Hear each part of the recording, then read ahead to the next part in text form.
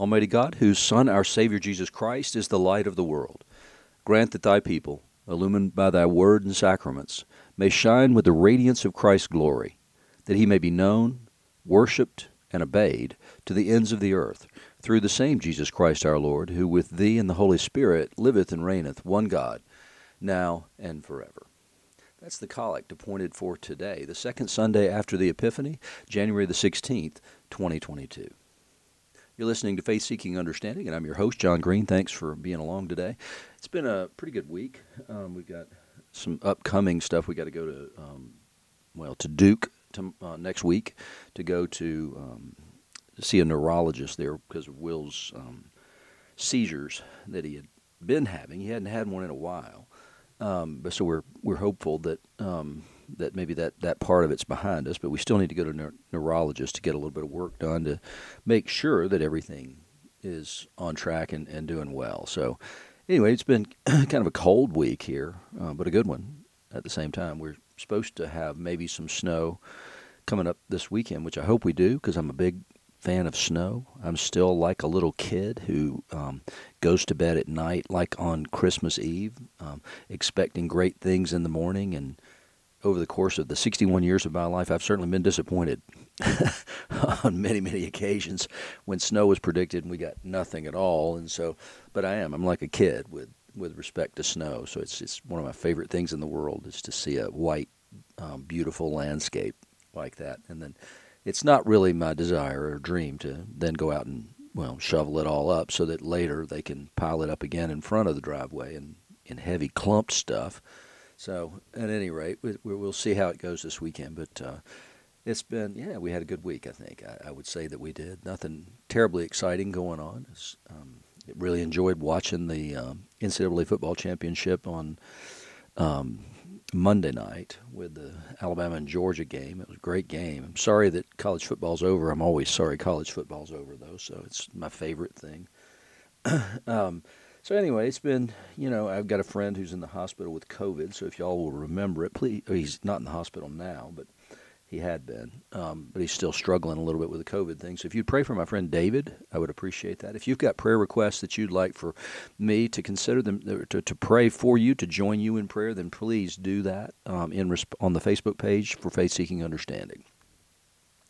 So, with the Epiphany, what is the season of Epiphany about? Well, it's the manifestation of Jesus. And so what we look at is the continuing revelation of Jesus, because there's an unfolding thing that goes on through the life of Christ that people, in John's gospel particularly, John doesn't talk in terms of miracles, he talks in terms of signs. And the Greek word is semeion, which means sign. It's something that points to something else. It points to a greater reality. It's not just a miracle. It's not something that is done with no purpose other than to do it.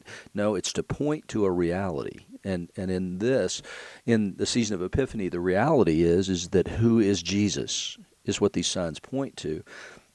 And he does these things sort of progressively, at least in the Gospel of John. And it's true in all the Gospels, really. But John sort of set out specifically to tell a tale, to tell a story, to reveal Jesus. And it begins with the simplest miracle, which is the one we're going to look at today, which is turning water into wine at Cana in Galilee at the wedding. And then it continues on through the final revelation would be his resurrection. But the final sign that he worked in this life was the raising of Lazarus from the dead. So that's sort of the trajectory of Epiphany is this unfolding manifestation / revelation of who is Jesus. And so that's kind of the way we're going to look at this through this whole time. But what we're going to get today, we're going to get three different things, right? So we're going to get the promise through the prophecy of Isaiah in Isaiah 62, 1-5. We're going to get the promise of this time to come in which Jerusalem will be a place where people worship and where people come there, that it is the center of the world, which is exactly what Jews believe that it was intended to be, the foundation stone. They believe the foundation stone, which was everything came forth from that foundation stone. There's a lot to that legend, but what they believe is it was directly under the where the Ark of the Covenant was. And so the foundation of the world is the Torah. It's those two tablets that would have been inside the ark. And we believe that certainly the foundation stone is Jesus, that the world is founded on him. He was slain from the foundation of the world. So we know that he is the foundation stone, and he is also the Word of God, which would be, well, exactly what that means, with the foundation stone being underneath where the Ark of the Covenant was. And so they believe that stone is still there in that place, and so that it is indeed the center of the world, because it's from there everything else came into being. That's a Jewish belief and understanding about the foundation stone. And so what Isaiah's prophecy is today is the restoration of Jerusalem as the center of the world. And so when it comes, when the Messiah comes to Jerusalem. We don't see the full outworking of that today because they rejected him.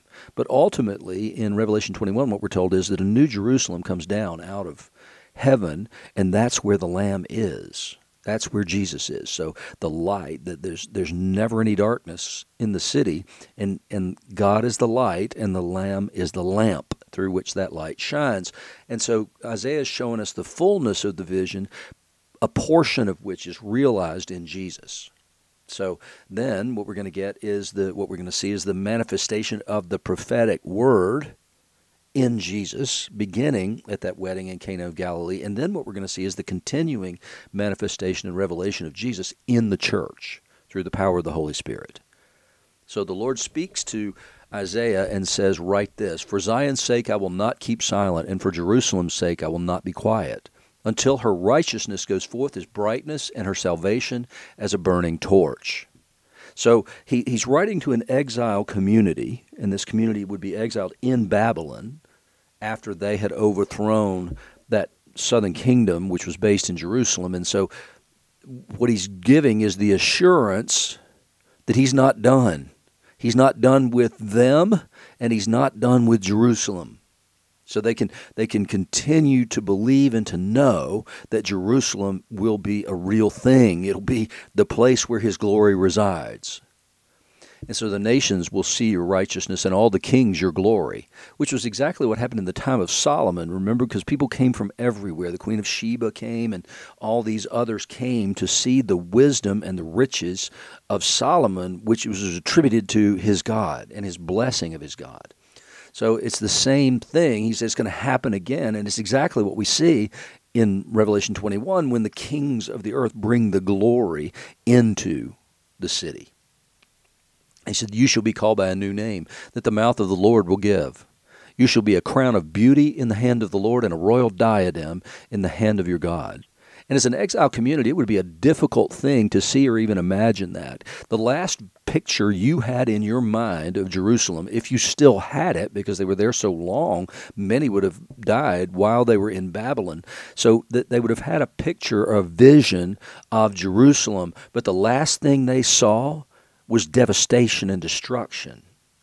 They saw the walls torn down. They saw the temple defiled and ultimately destroyed. And so that was their recollection of Jerusalem. So God's painting a different picture for them there. You'll be a crown of beauty in the hand of the Lord and a royal diadem in the hand of your God. He's painting a picture of the future, a compelling portrait of what that city will be and then what that nation will be again. He said, "You shall no more be termed forsaken, and your land shall no more be termed desolate," which is exactly what it looked like, certainly, when God forsook them and allowed the Babylonians to take over and to destroy everything that they had worked for and everything that God had given them. They certainly looked forsaken, and the land certainly looked desolate as they walked away. But then you will be called, "My delight is in her, and your land married." So Beulah land is what married means. Beulah is the word that was used there. So what you get is that it's not forsaken because it's married. It's not desolate because God's delight is in her. He's going to reclaim the nation, reclaim the land for himself. For the Lord delights in you, and your land shall be married. For as a young man marries a young woman, so shall your sons marry you. And as the bridegroom rejoices over the bride, so shall your God rejoice over you. And so there's this picture of a wedding feast and the married nature where they're one flesh. So the nation is one flesh with its God. And so then you'll see the blessing of God because they have taken him on like a bride takes on a groom. And, in Revelation what we see is ultimately who's invited to the wedding feast of the Lamb. So the Lamb is who? Jesus. Who's invited to the wedding feast? Well, the bride. And who is the bride of Christ? Well, that's the church. But the church is made up of individuals. It's not a building. It's individuals. And so one thing that we need to, I think, always keep in mind is what does it mean to be the church, and what does it mean that we are the church, universal, whether we go to that expression of the church or that expression of the church. At any rate, if we are in Christ Jesus, we are his body on earth. And so that's who we are. I saw a great thing today. There was a guy, Walter Lewis Wilson, who was a physician. He was the son of a Methodist pastor, and this is back in the early part of the 20th century, that had struggled with he believed everything, but then somebody said, so there's something missing here. Who is the Holy Spirit to you? And he said, well, he's a member of the Godhead. Father, Son, and Holy Spirit. He's part of the Trinity. He said, no, I didn't ask you for a dictionary definition. No, I don't want to know a theological thing there. I want to know who is the Holy Spirit to you. And he stammered and stuttered and said, really, he's not very much to me other than that concept that I just gave you. There's nothing real in me about him, about the Holy Spirit. I think I could probably just make it fine for the rest of my life without ever really thinking about such a thing anymore. But he felt really haunted by that question, and ultimately somebody explained to him the Father has no body, the Christ had an earthly body, but then the Holy Spirit has no body. But he's still the active and animating force going forward. It's the way Jesus fulfilled his promise to be with us to the end of the age, so he needs your body. And so Wilson went and gave he said, look, I'm sorry. I offer myself as a living sacrifice to you so that you might inhabit this body and you might cleanse this body and make it righteous and make it useful for your purpose. And after that, God used this man powerfully to build a church in Missouri and then ultimately Calvary Bible College along with that. So it's the important thing that we need to keep in mind is that this isn't a human thing. That the body of Christ is not a human thing. It's made up of humans, but it's made up of redeemed humanity, those who have been given the Holy Spirit of God, because Paul's going to tell us that nobody can confess Jesus as Lord unless they have the Holy Spirit.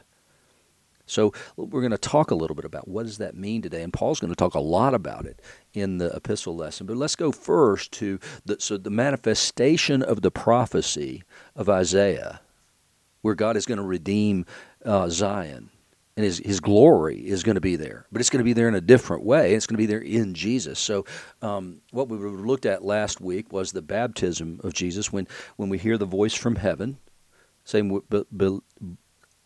behold, my beloved Son, in whom I'm well pleased.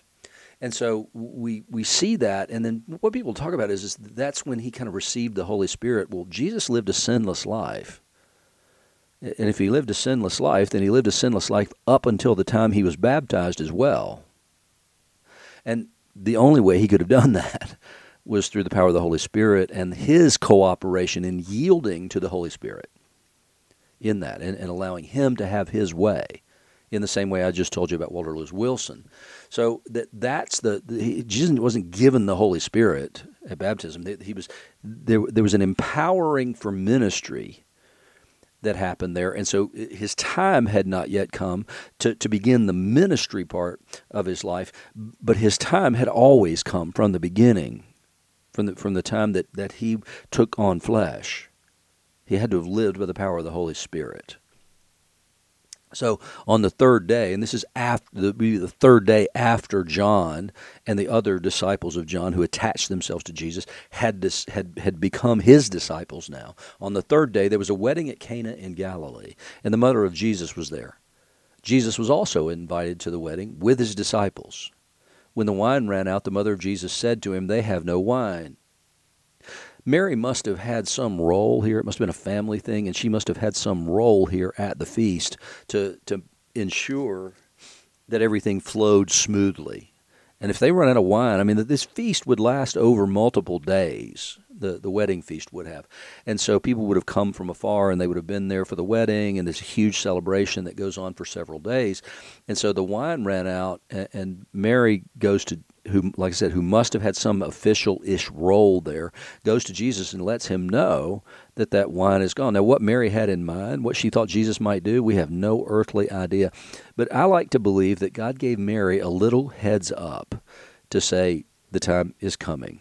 And I'd like to think at some level she got a little word from the Lord there that Jesus could and would do something in this place.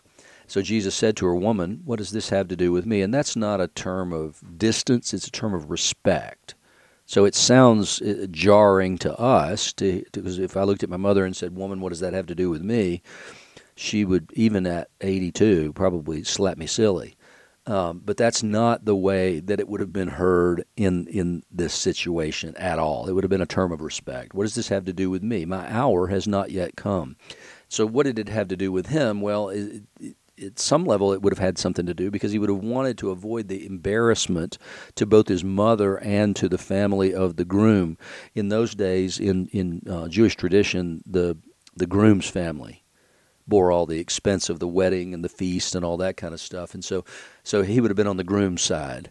And so that there would have been a great stigma that would have attached to this failure to plan adequately and to provide for their guests. And so what does it have to do with Jesus? Well, nothing specifically, personally, and but there's something greater at work here. And his mother said to the servants, "Do whatever he tells you." So she had to have had enough authority to tell them to do that and expect them to comply with whatever Jesus might tell them to do. But what did she think he was going to do? I mean, I'm just fascinated. And she didn't tell him how to do anything. She did make the need known. And I think maybe our prayer lives would be better off if we could understand the need and ask God for provision. But I think most of the time we come to him with the idea that we know how he can answer the prayer that we have. She leaves it up to Jesus. Do whatever he tells you. She has no idea what he might do. So there were 6 stone water jars for the rites of purification, each holding 20 or 30 gallons. So you're talking about somewhere between 120 and 180 gallons. This is not like, okay, let me run out to the liquor store or the grocery store or whatever and get, several cases of wine. No, Jesus looks and he sees the water jars there, and he said to the servants, "Fill the jars with water." And they filled them up to the brim. And he said to them, "Now draw some out and take it to the master of the feast." So they took it. Now imagine yourself one of these servants, right? So you're sitting there and you're sort of, there's nothing you can do. You're just going to do whatever you're told. And so Mary tells him to do whatever Jesus tells him to do. And I'm sure they're looking at him and thinking, so what's he going to do? Or what's he going to tell us to do? And then he tells them to fill up water jars. Well, did you not understand the problem is wine? Why are we filling up water jars? So they do, and then he tells them he fills them up to the brim. And so then he tells them to take it to the master of the feast. And I'm sure that if I'm one of them, I'm thinking, are you serious? I mean, I'm going to look like an idiot if I go over there and give them water. And so they do, though. They do exactly what Jesus tells them to do. They have done exactly what he told them to do. So what we've seen first is Mary making a request of Jesus, or not even that really, making known a problem, and then leaving the sort of solution to that problem to Jesus. And now what we've got are these people, these servants, who are doing exactly what they're told to do, even though it doesn't make any sense at all. They do it because Jesus told them to do it.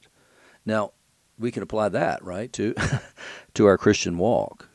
Everything doesn't have to make perfect sense to us. When God tells us to do something, it doesn't have to make perfect sense. It doesn't have to make logical sense. It's obedience to him and trust and belief in his goodness. That says, okay, if you want me to walk this path, then I'll walk that path, believing that it's for my good and your glory in some way or another. And so they take this water that they've drawn out, and they take it to the master of the feast. And when the master of the feast tasted the water, now become wine, and didn't know where it came from, though the servants who had drawn the water knew, the master of the feast called the bridegroom to him and said, everyone serves the good wine first, and when people have drunk freely, then the poor wine, but you have kept the good wine until now. I'm sure the bridegroom's looking like, I have no earthly idea what you're talking about. I don't know where that came from, but okay, great. And so he instead of looking bad, he looks fantastic. So he reverses exactly what it would have happened had the wine completely run out and Jesus hadn't acted on his behalf. Then he reverses that and makes it a thing of praise that he now has brought out this great wine. And then John tells us this, the first of the signs Jesus did at Cana in Galilee and manifested his glory, and his disciples believed in him. And I'm guessing so did the servants. But the one of the things it seems like kind of an almost nothing thing to begin with, except what's happening here is these stone water jars, these rites of purification water,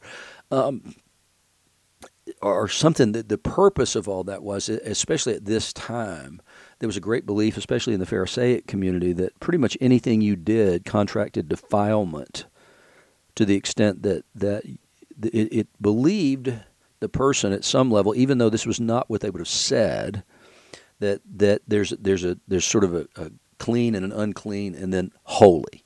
And so stuff in the temple was holy. You were clean, except they thought that contact with pretty much anything brought defilement upon them, and so they were fastidious in washing things and themselves all the time. And so there was a great deal of talk and a great deal of writing and a great deal of teaching on the necessity of this ritual purification.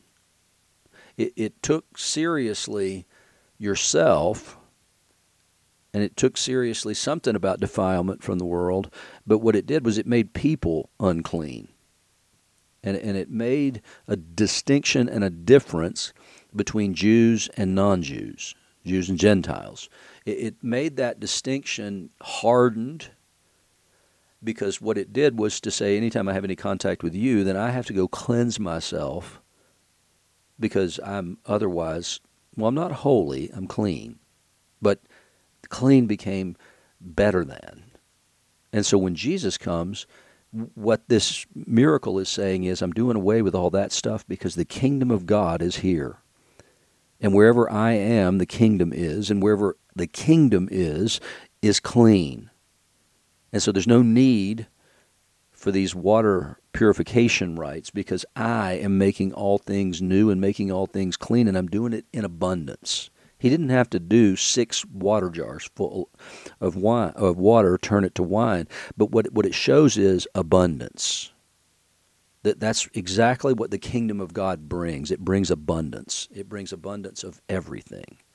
And so we've got to be looking for the establishment of the kingdom, and how is his kingdom established, and where is it established? Well, first it's established in us, and then we become heralds of the kingdom. In the same way, when he sent the disciples out to proclaim the coming of the kingdom, what did he do? He sent them out to proclaim it, but then he also said, do these things. Heal the sick, cleanse the lepers, give sight to the blind, hearing to the deaf, those kinds of things. They're accompanied by signs.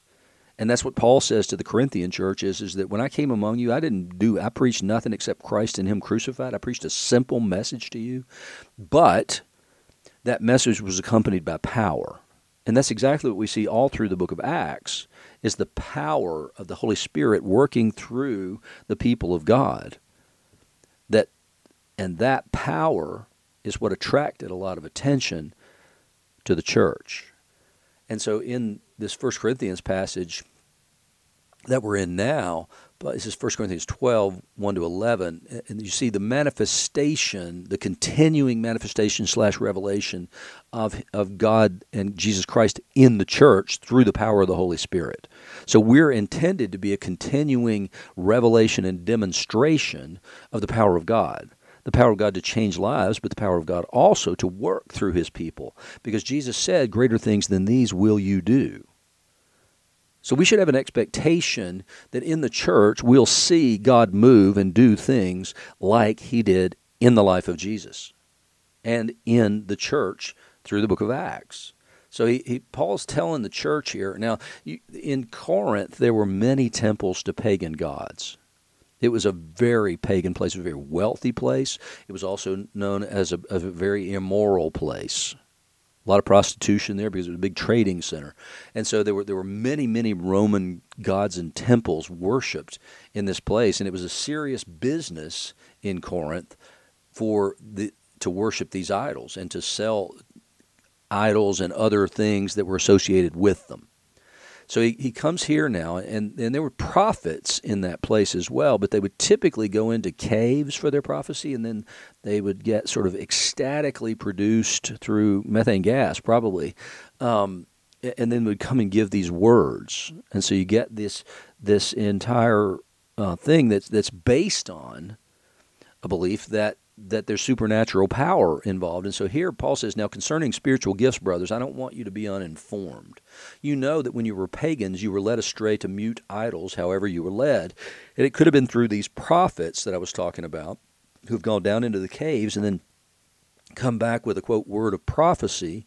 And so they were leading people astray. But these ecstatic visions that people were given through this idol worship and through the worship of these pagan gods, like I said, particularly went through this whole prophetic thing through the caves. So they were led astray by those things because it wasn't a voice from the Holy Spirit. And if it's not a voice from the Holy Spirit, if it's not a voice from God, then it's leading you in a different direction. And so he says, you were led astray before, but now you've come out of that and you've come into something new. Therefore, I want you to understand that no one speaking in the Spirit of God ever says Jesus is accursed, and no one can say Jesus is Lord except in the Holy Spirit. Now, so what he's doing is he's assuring them that if they can make the statement that Jesus is Lord, then they have the Holy Spirit of God. And they don't get a portion of it, a little bit of the Holy Spirit. No, they have the Holy Spirit living in them. And I heard Terry Fulham, who was formerly an Episcopal priest, who was sort of the grandfather of the charismatic movement within the Episcopal Church. I listened to some of Terry's teachings this week on this very passage because they're some of the best you'll ever hear. They really are fantastic. And what his argument there is to say it's not that people who don't manifest the gifts of the Spirit have less of the Holy Spirit. It's that the Holy Spirit has less of them, which relates back to that Walter Lewis Wilson thing, that the example I gave to you earlier when he says that he gave his body, his life, to the Holy Spirit. See the same thing in Rwanda, actually, and then from there into all of Central and Eastern Africa in the 1930s when revival broke out there. It broke out in some unusual ways. And there was a lot of manifestations of the Holy Spirit there, along with public confession of sin and restitution for any wrongs that had been done. But the Holy Spirit fell. There was a guy named Joe Church who had been there for a while, and he had been trying to minister, but he felt just incredibly dry. And so he decided to take a little sabbatical, and he went to Uganda, and he hung out with another guy there, and they began to pray.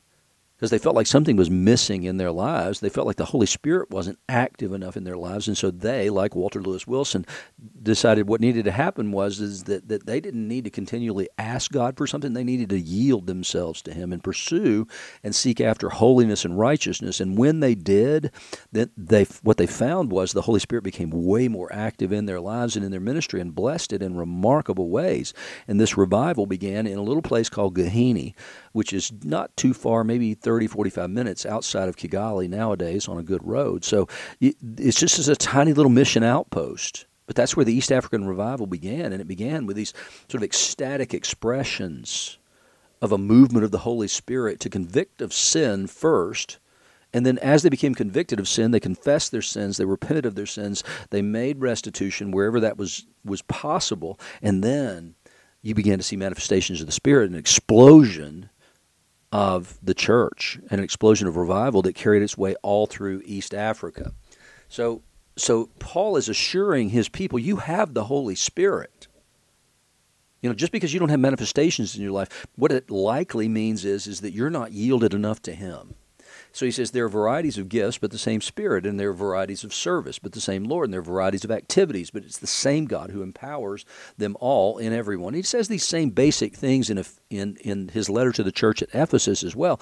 But why does he do it? What I told you earlier was that they worshipped many gods. And so what Paul's saying here is that it's different in Christianity. There may be varieties of things, but there's one Spirit. There are varieties of service, same Lord, varieties of activities, the same God who empowers them all in everyone. So there's only one God. Let me stop there with you guys and tell you there's only one. You don't have to go to this temple and that temple and that temple. You don't have to make a choice between temples. There's only one God. So to each is given the manifestation of the Spirit for the common good. To each is given a manifestation of the Spirit for the common good. And Paul gives next what is not intended to be an exhaustive list of those gifts. No, what he's saying is that the body of Christ only works well when everybody is manifesting and using and living and ministering in the gift that you've been given personally. But it's there for the common good. So we're not complete if some of us are not expressing and using those gifts.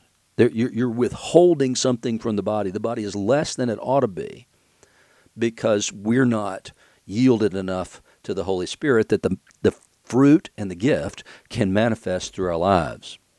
So he goes on then and he explains, for one is given through the Spirit the utterance of wisdom. In other words, it sees a problem and it knows what to do about that problem. That's what wisdom would be. It would be we have knowledge, and wisdom is what do we do with that knowledge? And so that's what it would mean, the utterance of wisdom. And I've certainly been in enough meetings and tried to come through certain kinds of problems when suddenly somebody will have a great clarity of insight on what can be done. That happens in the business world, but it also happens in the church world. And so you never know who it's going to come through. It's just whoever God chooses at that moment. It doesn't mean that you have a constant gift of wisdom. No, it means situationally, God gives that wisdom to somebody if they're willing to speak through that Spirit. To another, given the utterance of knowledge according to the same Spirit. And because sometimes the problem isn't wisdom. Sometimes it's knowledge. It's just simple knowledge. But what we have to have is an understanding of the knowledge that's contained in the Word of God. And also knowledge about what's happening in the world. So there's knowledge in two different realms, right? There's knowledge in the church realm and also in the worldly realm. And both those are important things for people to bring to us. We need to know that we live in a post-Christian world. We need to, which is a good thing for evangelism because people don't even know the basics of the gospel. They know what they think they know, but they don't know. And so we need the knowledge to know how to do the mission. And then another, by faith by the same Spirit. Now, we were looking at a piece of property, and it was a great risk for the church to do this. And I had a group of elders, and so we met, and they had absolute and perfect faith for this, as God gave them that faith. And during the whole thing with Will, I was given the gift of faith to believe and know that this was all going to be fine. To another, gifts of healing by the same Spirit. And I've certainly seen that operating in the church. And it doesn't mean that these are permanent gifts that you're going to have. You don't always have the gift of healing. Nobody prays for everybody and they get well. But there are some people, sometimes God chooses a person to say, if that person prays, then God will do it through that person. And the person who receives healing is the one who really received the gift of healing. And there are people who through whom God works on a normal or more than occasional basis. And those people are said to have a ministry of healing, but they don't. That doesn't mean they have the gift of healing, because that means it would operate that way all the time. And to another, the working of miracles. To another, prophecy. To another, the ability to distinguish between spirits. To another, various kinds of tongues. To another, the interpretation of tongues. And so all these manifestations are intended for the church, but they're intended to come about through people. What I think we've done in too many cases is that we have made the church professional. And we've not taken lay people seriously enough. We have said, okay, so there's a guy who preaches and teaches. There's a guy who does this. There's other people who do music, and then everybody else congregates. Well, that's not the way it's intended to be. No, we're each given a gift for the common good. And so the church needs all of us. And that starts at the top down, that realization because you've got to raise that up, because too long what we've done is made it exactly what I explained rather than empowering the people. One of the characteristics of that East African revival was taking the lay people seriously. There were no famous preachers raised up out of that revival. Even the man, Joe Church, that I mentioned earlier, was not ordained. And it was his thing always to raise up people the Spirit was raising up, and putting those people out there to do the preaching and the teaching and all that kind of stuff. He didn't take a lead role for himself, because his thing was the Spirit's doing this. And it's empowering people. And the more we empower people, the more we live by this belief and understanding that God works through His people, and He speaks to His people through His people, then the better off the church will be and the more power we will have. But we have to recognize that it's the desire of the Holy Spirit to manifest Himself in and through the church in order to give glory to the Lord Jesus Christ, because He and only He is the name given under heaven by which a man might be saved. And so it points always to the cross of Christ, the resurrection of Christ, and the ascension of Christ. And that's what empowers the church on Pentecost, was the giving of the Holy Spirit. After that, in order that the church could continue the work and the mission of Jesus on the earth and bring glory to Him, so that ultimately we will see the fulfillment and participate in the fulfillment of Isaiah's vision for the wedding feast of the Lamb. When it is indeed married, it is indistinguishable, the land from the Lord.